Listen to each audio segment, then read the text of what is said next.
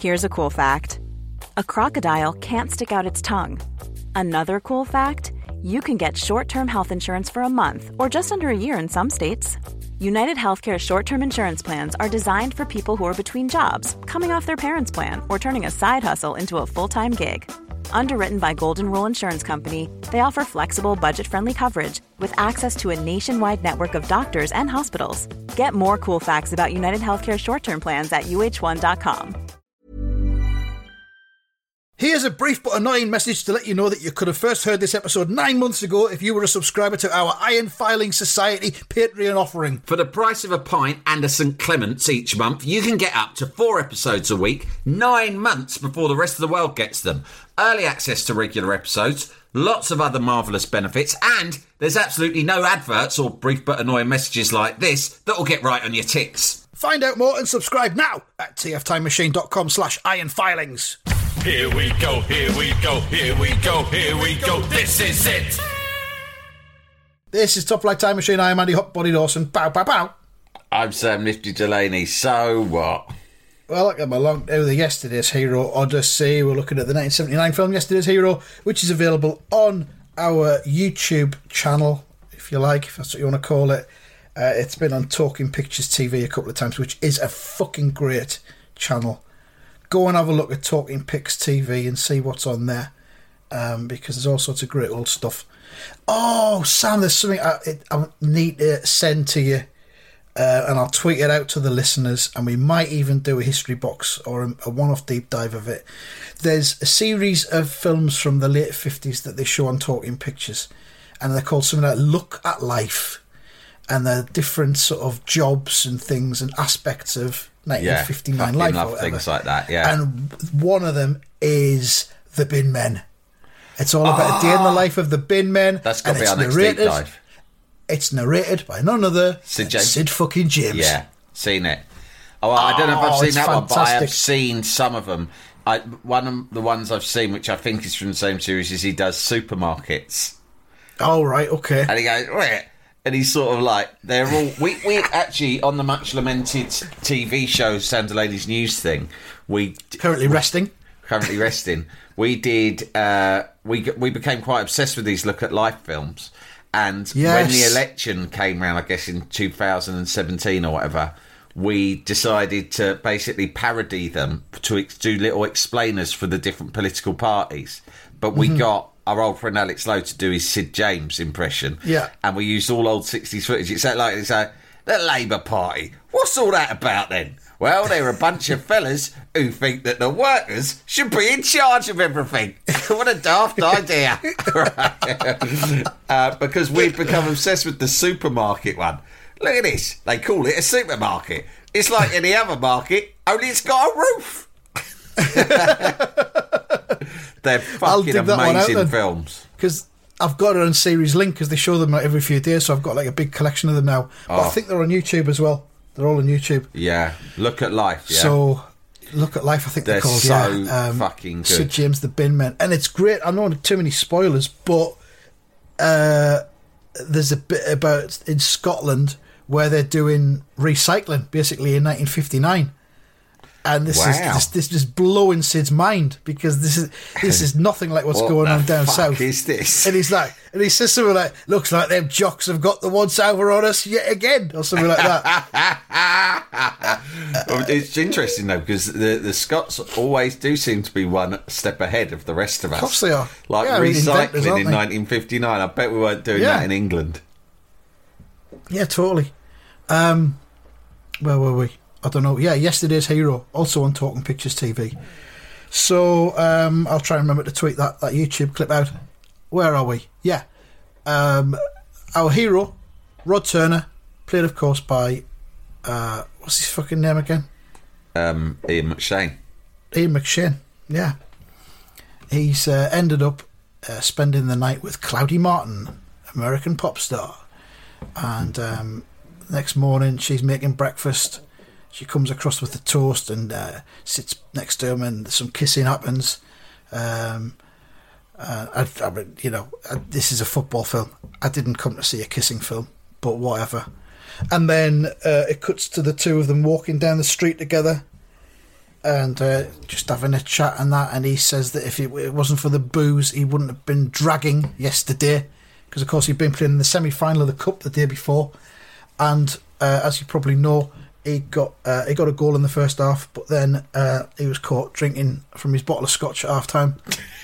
And she says, "You mean the drinking keeps you from playing?" He says, "I guess I just needed a reason to get myself together." Making it sound as if it's a fucking positive thing. Yeah, well, I have this scotch. It's a bit like, I think I mentioned it before, it's a bit like Popeye with his spinach. I have a little drink and all of a sudden I feel all strong and vital. And then she says, "Don't depend on me, I've got a life of my own, a career. Don't look to me for your support." So she's fucking used him the night before. She's used him for his body and his juices, if you like. And she's saying, I'm not going to be someone who wants to cling on to you. Last night was what it was.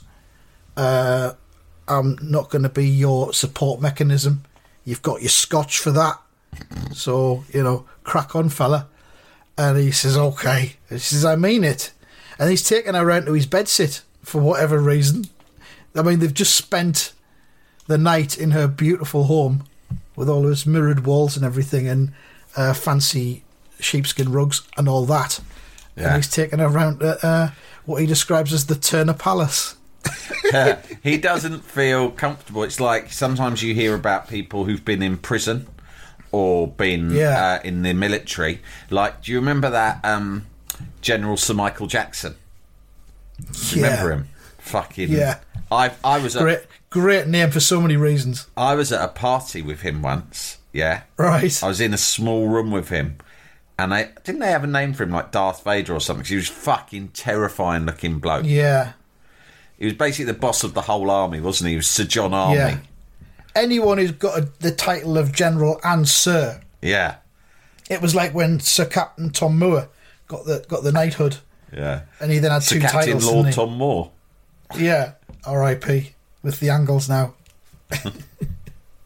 And I think, yeah. But anyways, General Sir Michael Jackson. What I liked about this party was it was at a fancy sort of media spot club in the West End of London, and so it was a publishing party, and it was like someone had launched a book about the military, and that's why he was invited. But you can imagine it was like a sort of a media crowd in their daft, trendy clothes, everyone wearing jeans or whatever. Mm-hmm. Someone goes, General Sir Michael Jackson's turning up here, and I was like, fucking great. I think I actually stuck around. I thought I was going to fuck off. I thought, fucking great, I'm waiting to see this come. You were going to get something from the buffet, then go upstairs and try and find somewhere where you could have a nap with the coats. Yeah. That kind of party. I was going to actually just have one of them chicken legs and then see if there was see if any of the sugar babes were about for a quick fingering. But no, once I heard that fucking General Sir Michael Jackson was around, I thought I'll stick around to see this cunt in action. Right? I couldn't picture him at a party, any sort of party, let alone one in this sort of joint. Well, do you know what he did? He didn't disappoint. Fucking rocked up in a full tuxedo. Right. No one was wearing even so much as a lounge suit, right? It was casual, right, as these dudes tend to be. But General Sir Michael Jackson, if he goes to a party, he puts his tuxedo on. Yeah, any party. His attitude is, I'm either at war, in which case I'm wearing practical war clothing, right? Yeah. And if not, if I'm socialising, which is rare, I put on my socialising uniform, which is a full tuxedo and dicky bow. Yeah. It's either war or socialising. Yeah. He had no in between. He had no fucking qualms about it. He didn't turn in and go, oh, this is embarrassing. There was not even a flicker in his eyes where he thought, awkward. I'm completely overdressed. In fact, he looked at all of us like, every one of you is woefully underdressed, you cunts. Yeah. And also saying, anyone going to say anything? Anyone got anything to say to me? General Sir Michael Jackson? General Sir Michael fucking Jackson, right? Didn't fucking think so, lads. The cunt they named that fucking nonce pop star after. True story. No, but anyway, did you get a chat with him? I might have exchanged a couple of words, but no, I didn't have a chat.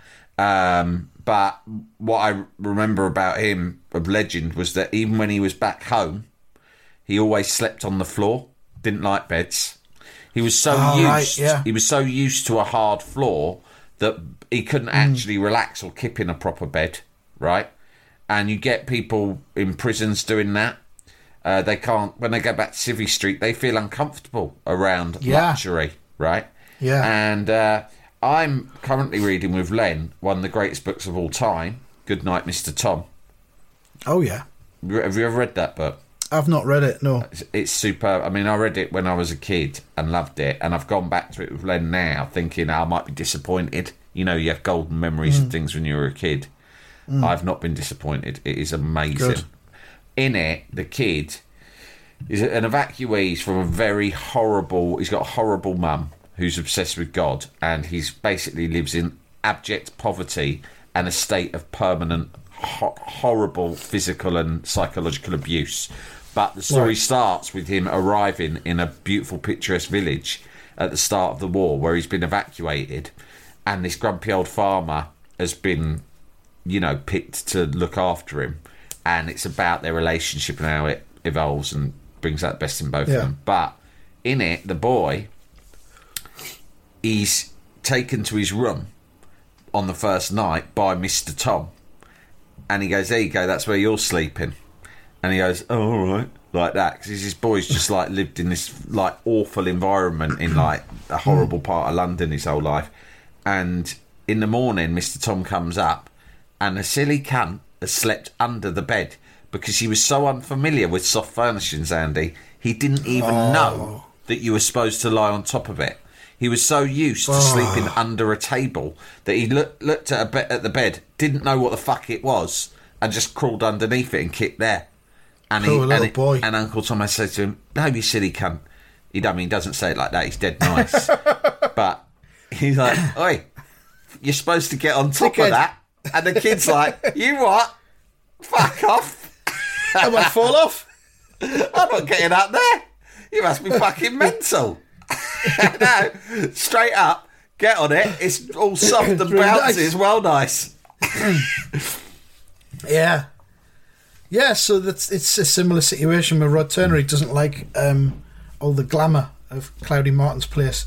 So he's taking her around to his bedsitter, and he opens the door and he says, "The Turner Palace." "Welcome to the Turner Palace." But they walk in, and guess who's there already? It's fucking Susan.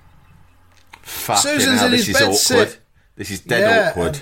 Well, Cloudy says, "Oh dear, bad timing, huh?" And Rod's probably thinking, "Oh, this could get interesting if I play my cards right." Well, we might as well make the most of it. We're all attractive people. It's going to be very, very cramped in here for the three of us, but I'm sure we can make the most of it if we try. Would you two care to begin? I'll pour myself a drink and just observe for 20 minutes. You do some kissing. You kiss her. And you kiss her. Yes. Oh, fucking hell. But hang on a minute, because Susan, last time we saw Susan, they were in the restaurant together, and he was saying, "Look, I've got a lot on with this cup run and everything, so it's best if we don't see each other for quite a long time." And then she went, "I didn't want to anyway," or whatever, and then they just sat there and had their dinner in silence. Yeah. So there's been a change in plans, because she's round his fucking gaff again. She's in the Turner Palace, and Susan says, "I spent a sleepless night thinking of you being in hospital with a car crash." What? So she'd gone round there waiting for him to come back after the semi-final. It's really sad. But, I mean, she should have fucking guessed where he would be and what he'd be doing. The state that Glynis Barber is in this, the place she's in her life is really sad. It's terrible, yeah. I'm not judging her for it, because she needs someone who's prepared to love her properly. So, well, in your 20s, she appears to be in her 20s. In your 20s, you can end up in all sorts of terrible situations. Because you don't value yourself highly enough, I think. That's her situation. This is the thing. He's dumped her to her face, and she's still going around and pining for him in his bedsit. Yeah, because she's still got the key. So she said, I spent a sleepless night thinking of you being in hospital with a car crash. She should have known he'd be out. If they won the semi-final, they'd be out carousing until the small hours. And even if he did come back, he would be in an absolute fucking clip. And he'd be fucking reeking of whiskey. And, why? Why is she doing that? Surely it's the one night where she'd think, fucking hell, I'm not going round Rod's tonight. He's going to come back. He'll come back and puke all over me again. If he comes back on his own, she might not. And Rod introduces her and he says, Susan, this is Claudia Martin, an old friend. And Susan says, yes, I saw her photo amongst all the others. So she's been going through all his stuff as well, all of your photos of his previous conquests and all that. Fucking hell, Glynis, you deserve better than this. And he's told you that as well. He's not even denying it. He's like, I'm not even bothered. I don't fucking like you very much. Yeah, you'd be better off without me. I'm a fucking mess. You're a nice guy. You could probably get a decent fella. I'm using you for your precious juices. That's what it is. I'm sucking on your life force. On your teeth. Yeah. And then he explains the fight he's had with Jake. And then he realises that he doesn't have to explain anything to her because they split up, didn't they? I mean, what the fuck? What was she even there for? I don't know. Cloudy then leaves. So that's not what Rod wants because he's had a lovely time with Cloudy and she made him some toast. I've never seen Susan make any fucking toast. Of course not. In all the times we've seen her. And then Rod says, I think it's about time you gave me my key back, Susan. My key to my bedsit. And she says, certainly I don't want it anymore. I thought I could help you, but you're finished. Really finished. Fucking hell. So she thought she could help him. So it's kind of, that's the dynamic in the relationship. She is trying to be a saviour to him, almost. I don't know why. People do that, mate. People feel that they can be saviours. People do all sorts of things. People do it for different reasons. And the thing is, I mean, your perspective on this would be interesting. Helping people, if you want to be a good person, right, we're sort of trained to believe that is about helping people, right? Yeah. And you want to be there for people, particularly people who, close to you, friends and family and stuff. But the thing is that you can get too sucked into that and you do yourself damage and them because you're just fucking indulging them, and that means they never get any better. And you do it because you sort of, in yourself, you want to feel like you're a good person. But there are, what I'm saying is, Andy, you do have to have boundaries, don't you, when you're helping others? Boundaries is a very important word. You get people who will manipulate that fact that you want to help them, and then it becomes unhealthy. I always think if you're going to get in a relationship with anybody, you should only ever do it if both of you are in a healthy position in your lives. Or alternatively, if you're both in a really unhealthy position, but you should both be on the same level. Similar level. Yeah. There should never be a dynamic of one trying to help the other one. Yeah. Or because that dynamic won't be the same forever, it'll change at a level. And that's not just in romance. I mean, I've been in business with people, and if you both have different agendas, do you know what I mean? Because you're both in different situations or predicaments or what have you. Just fucking just turns into a nightmare. You can run a business that is basically you're running it to basically help out the other person. Do you know what I mean? Or friendships, whatever. It can, I like to keep things simple with mates these days. Just keep it at arm's length. Go out once in a while, have a meal, fuck off back home. Bang, done. Once every 9 months. Yeah. But yeah, so there's a weird dynamic going on here. Susan thinks that she's helping Rod. I could help you, but you're finished, really finished. He says, just give me the key. And then she fucking really kicks off. She goes, no one takes you seriously anymore. You're just pathetic. They all feel sorry for you. Yeah, I know. Good. Yeah, okay. I scored in the Cup semi-final yesterday. What are you going to do about that? Eh? I don't want to be taken seriously. Jalapeño.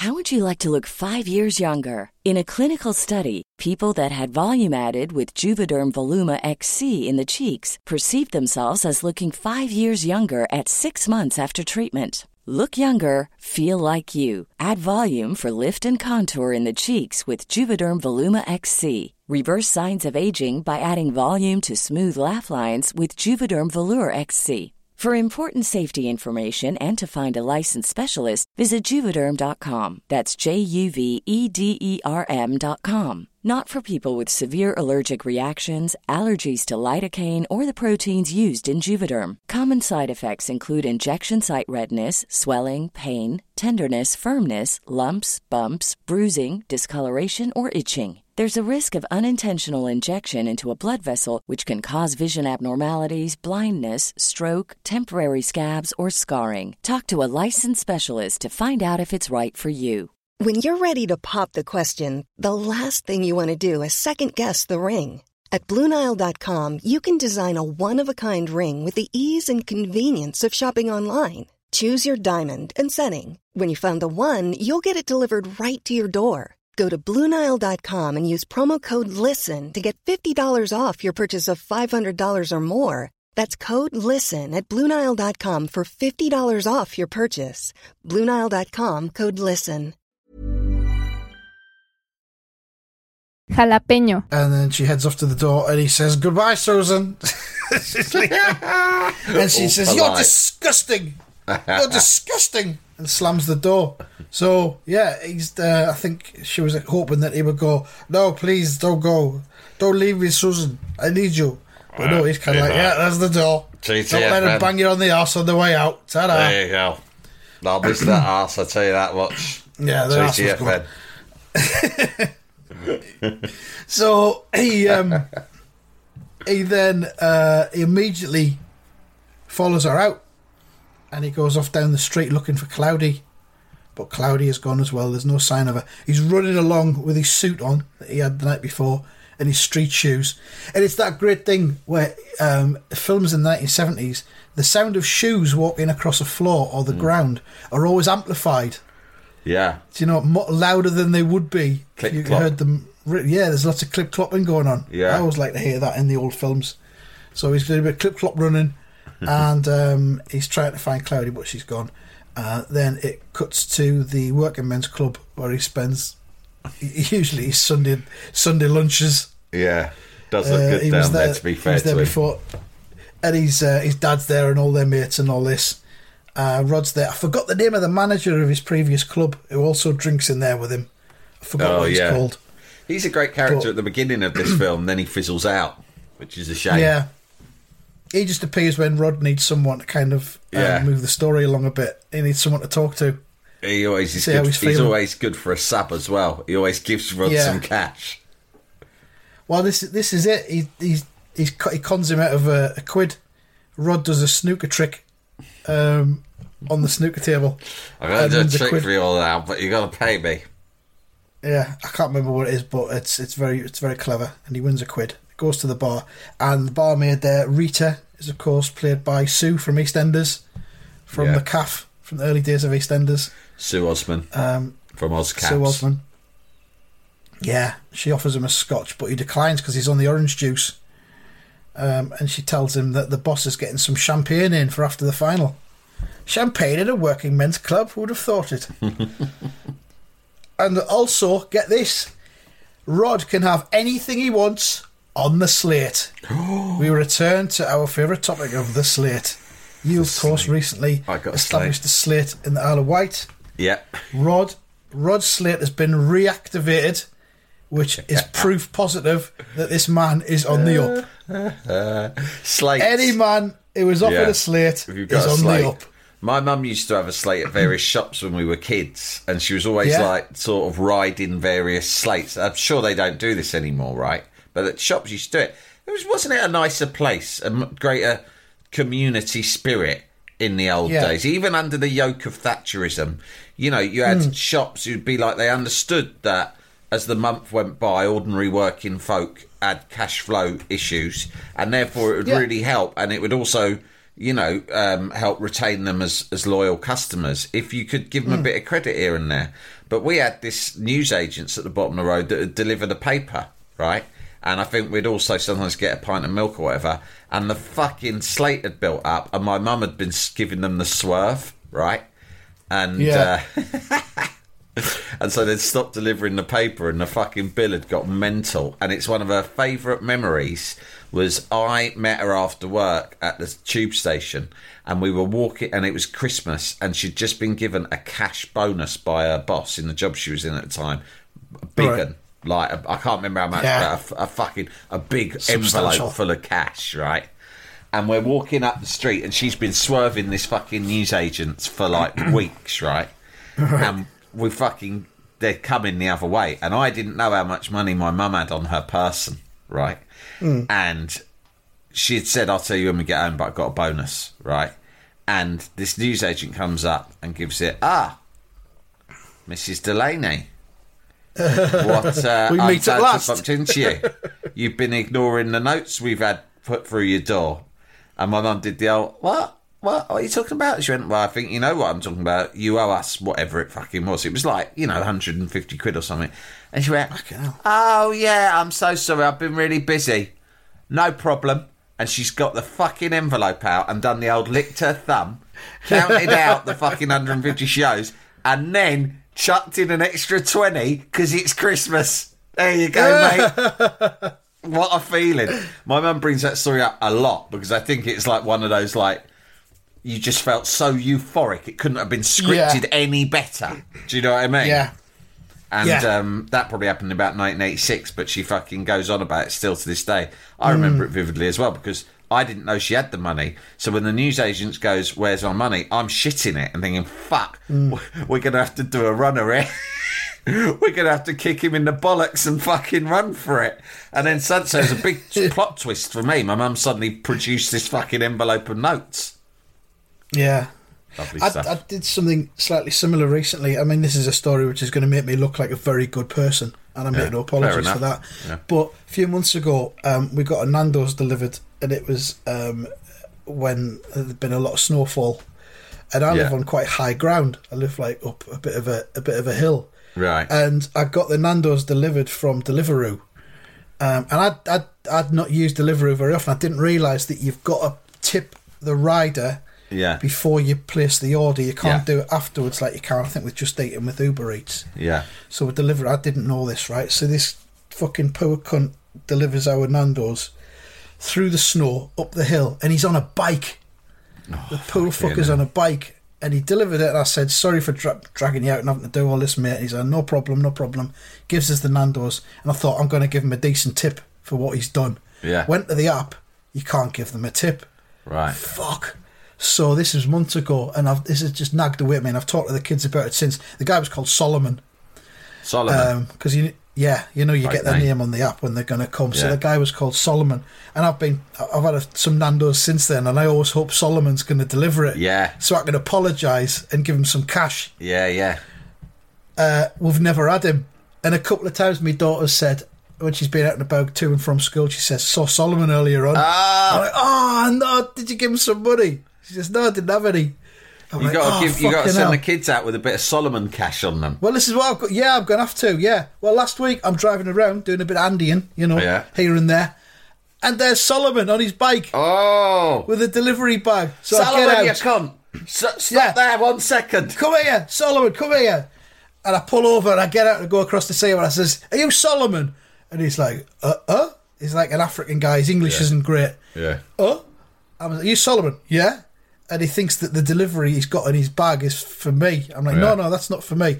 And I explain what happened months and months ago in the snow, up the hill. Did he have any recollection? In the direction of me house. He's got no recollection whatsoever. He's delivering hundreds of fucking meals every day. He doesn't. The thing is, he doesn't know what snow is. I'm telling him it was in the snow, and he doesn't know what snow is. Yeah. And I said, and I couldn't give you a tip, and I've got this £20 note in my hand. And I'm trying to give him this £20 note, and he doesn't understand what's going on. And at the end, I just go, "Here, just take this. This is for you." Okay, now. And he just takes it with this fucking perplexed look on his face. And I just get back in the car and I fuck off. That's a wonderful story. You Well, you I are had a to do good it. man. And Solomon, It's been nagging away for months and I months. like the fact that Solomon just still to this day is just like a strange man.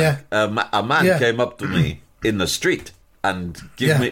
me money. He would not say no, and he kept speaking of snow. But now that's bugging me as well, because he doesn't know why I've given the money. No. So he's You know still. what I mean? He's got two separate memories. He's got a good Yeah. one about a man who just gave him money in the street, Yeah. right? Although he might have thought you were a bit of a nonce or something. I don't know, like Probably, exactly, yeah. Now suck my cock. Exactly. Yeah. Bend Now, over Solomon, that wall. Now, Solomon, tickle my balls. Yeah. That's 20 English pounds there. I think he I've also heard that thinks- at least.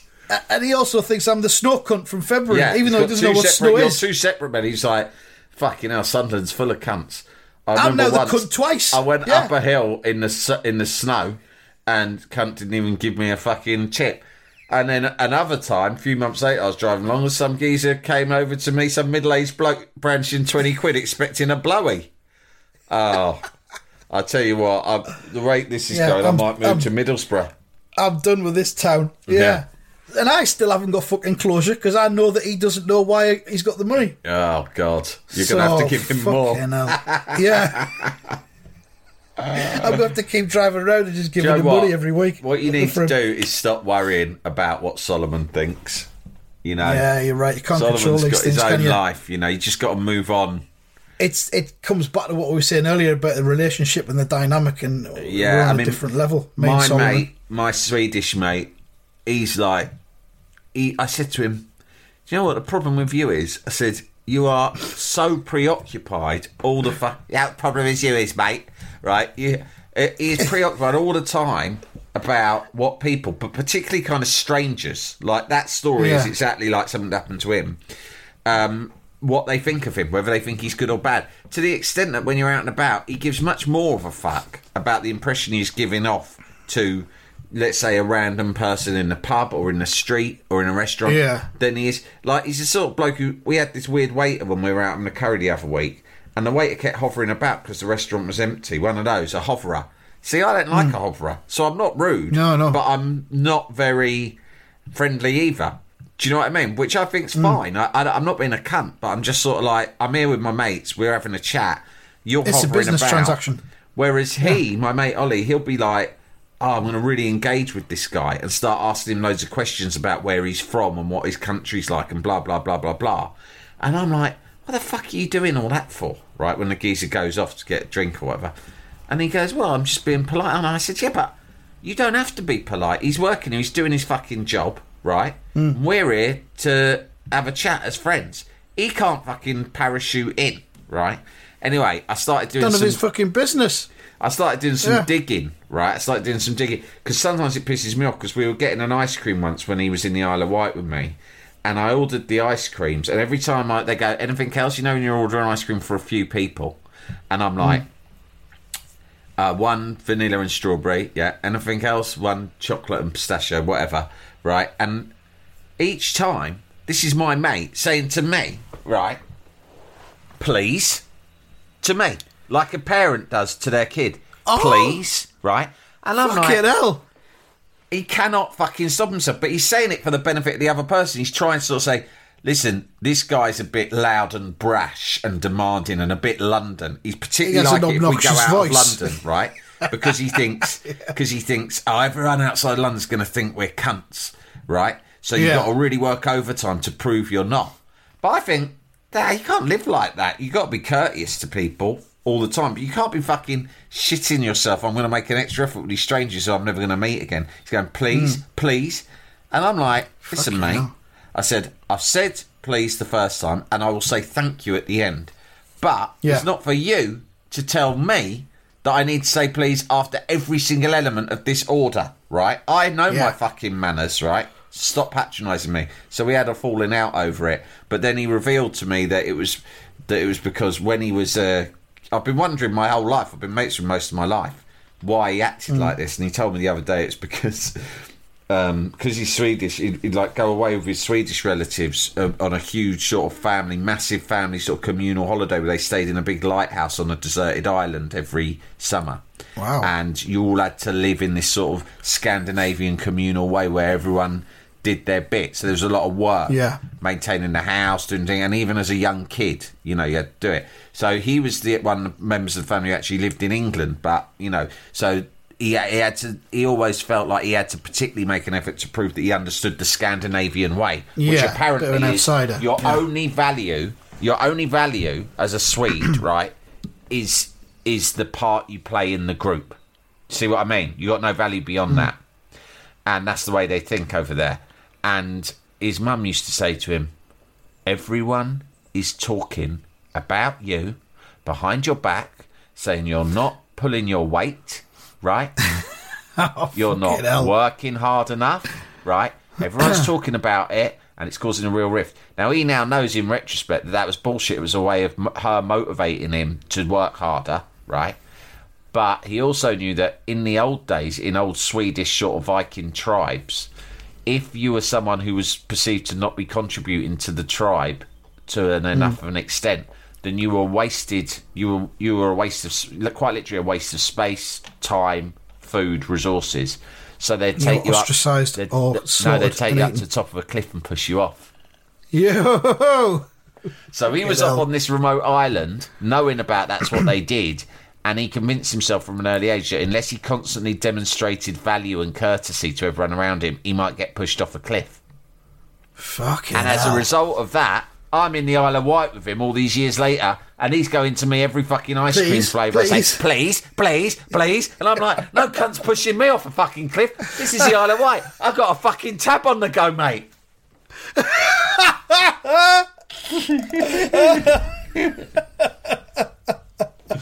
I'm on the up. I've got a slit.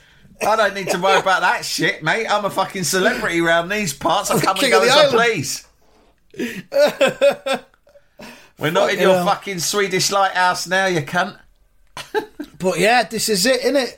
Was it Philip Larkin who said they fuck you up, your mum and dad? I do. They don't mean to, but they do. Yeah. Sometimes they do mean to.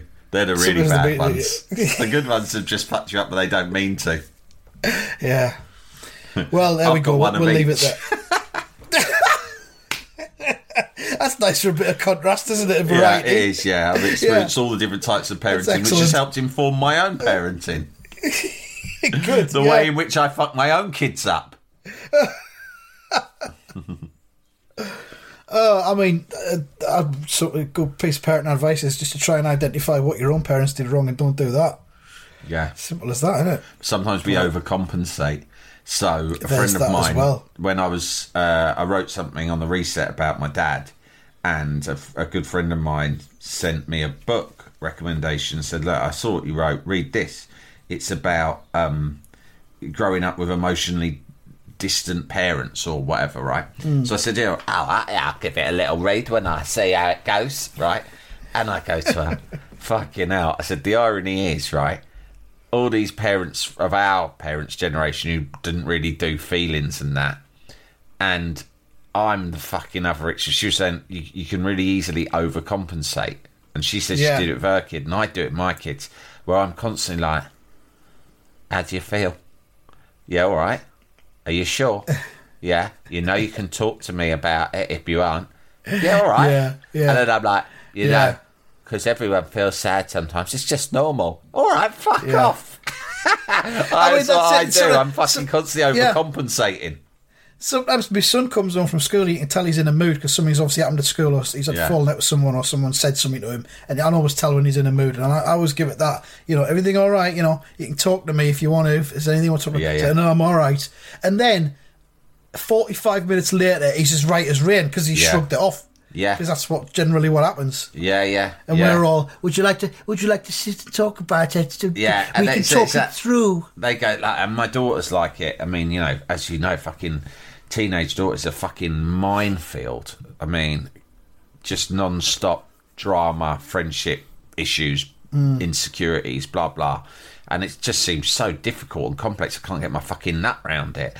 But I try to sort of sympathise and say I'm here and all that. And she's just like, Dad, the more you talk about it, the worse it gets.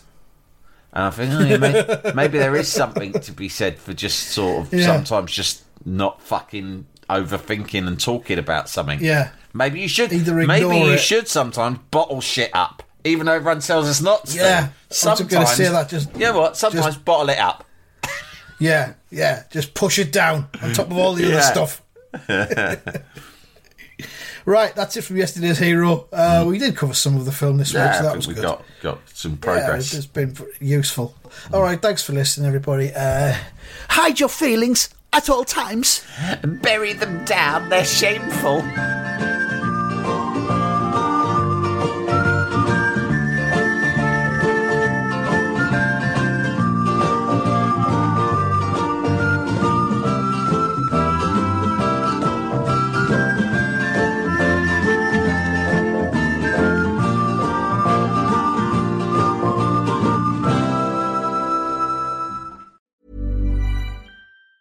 Planning for your next trip? Elevate your travel style with Quince. Quince has all the jet-setting essentials you'll want for your next getaway, like European linen, premium luggage options, buttery soft Italian leather bags, and so much more. And it's all priced at 50 to 80% less than similar brands. Plus, Quince only works with factories that use safe and ethical manufacturing practices. Pack your bags with high-quality essentials you'll be wearing for vacations to come with Quince. Go to quince.com/trip for free shipping and 365-day returns.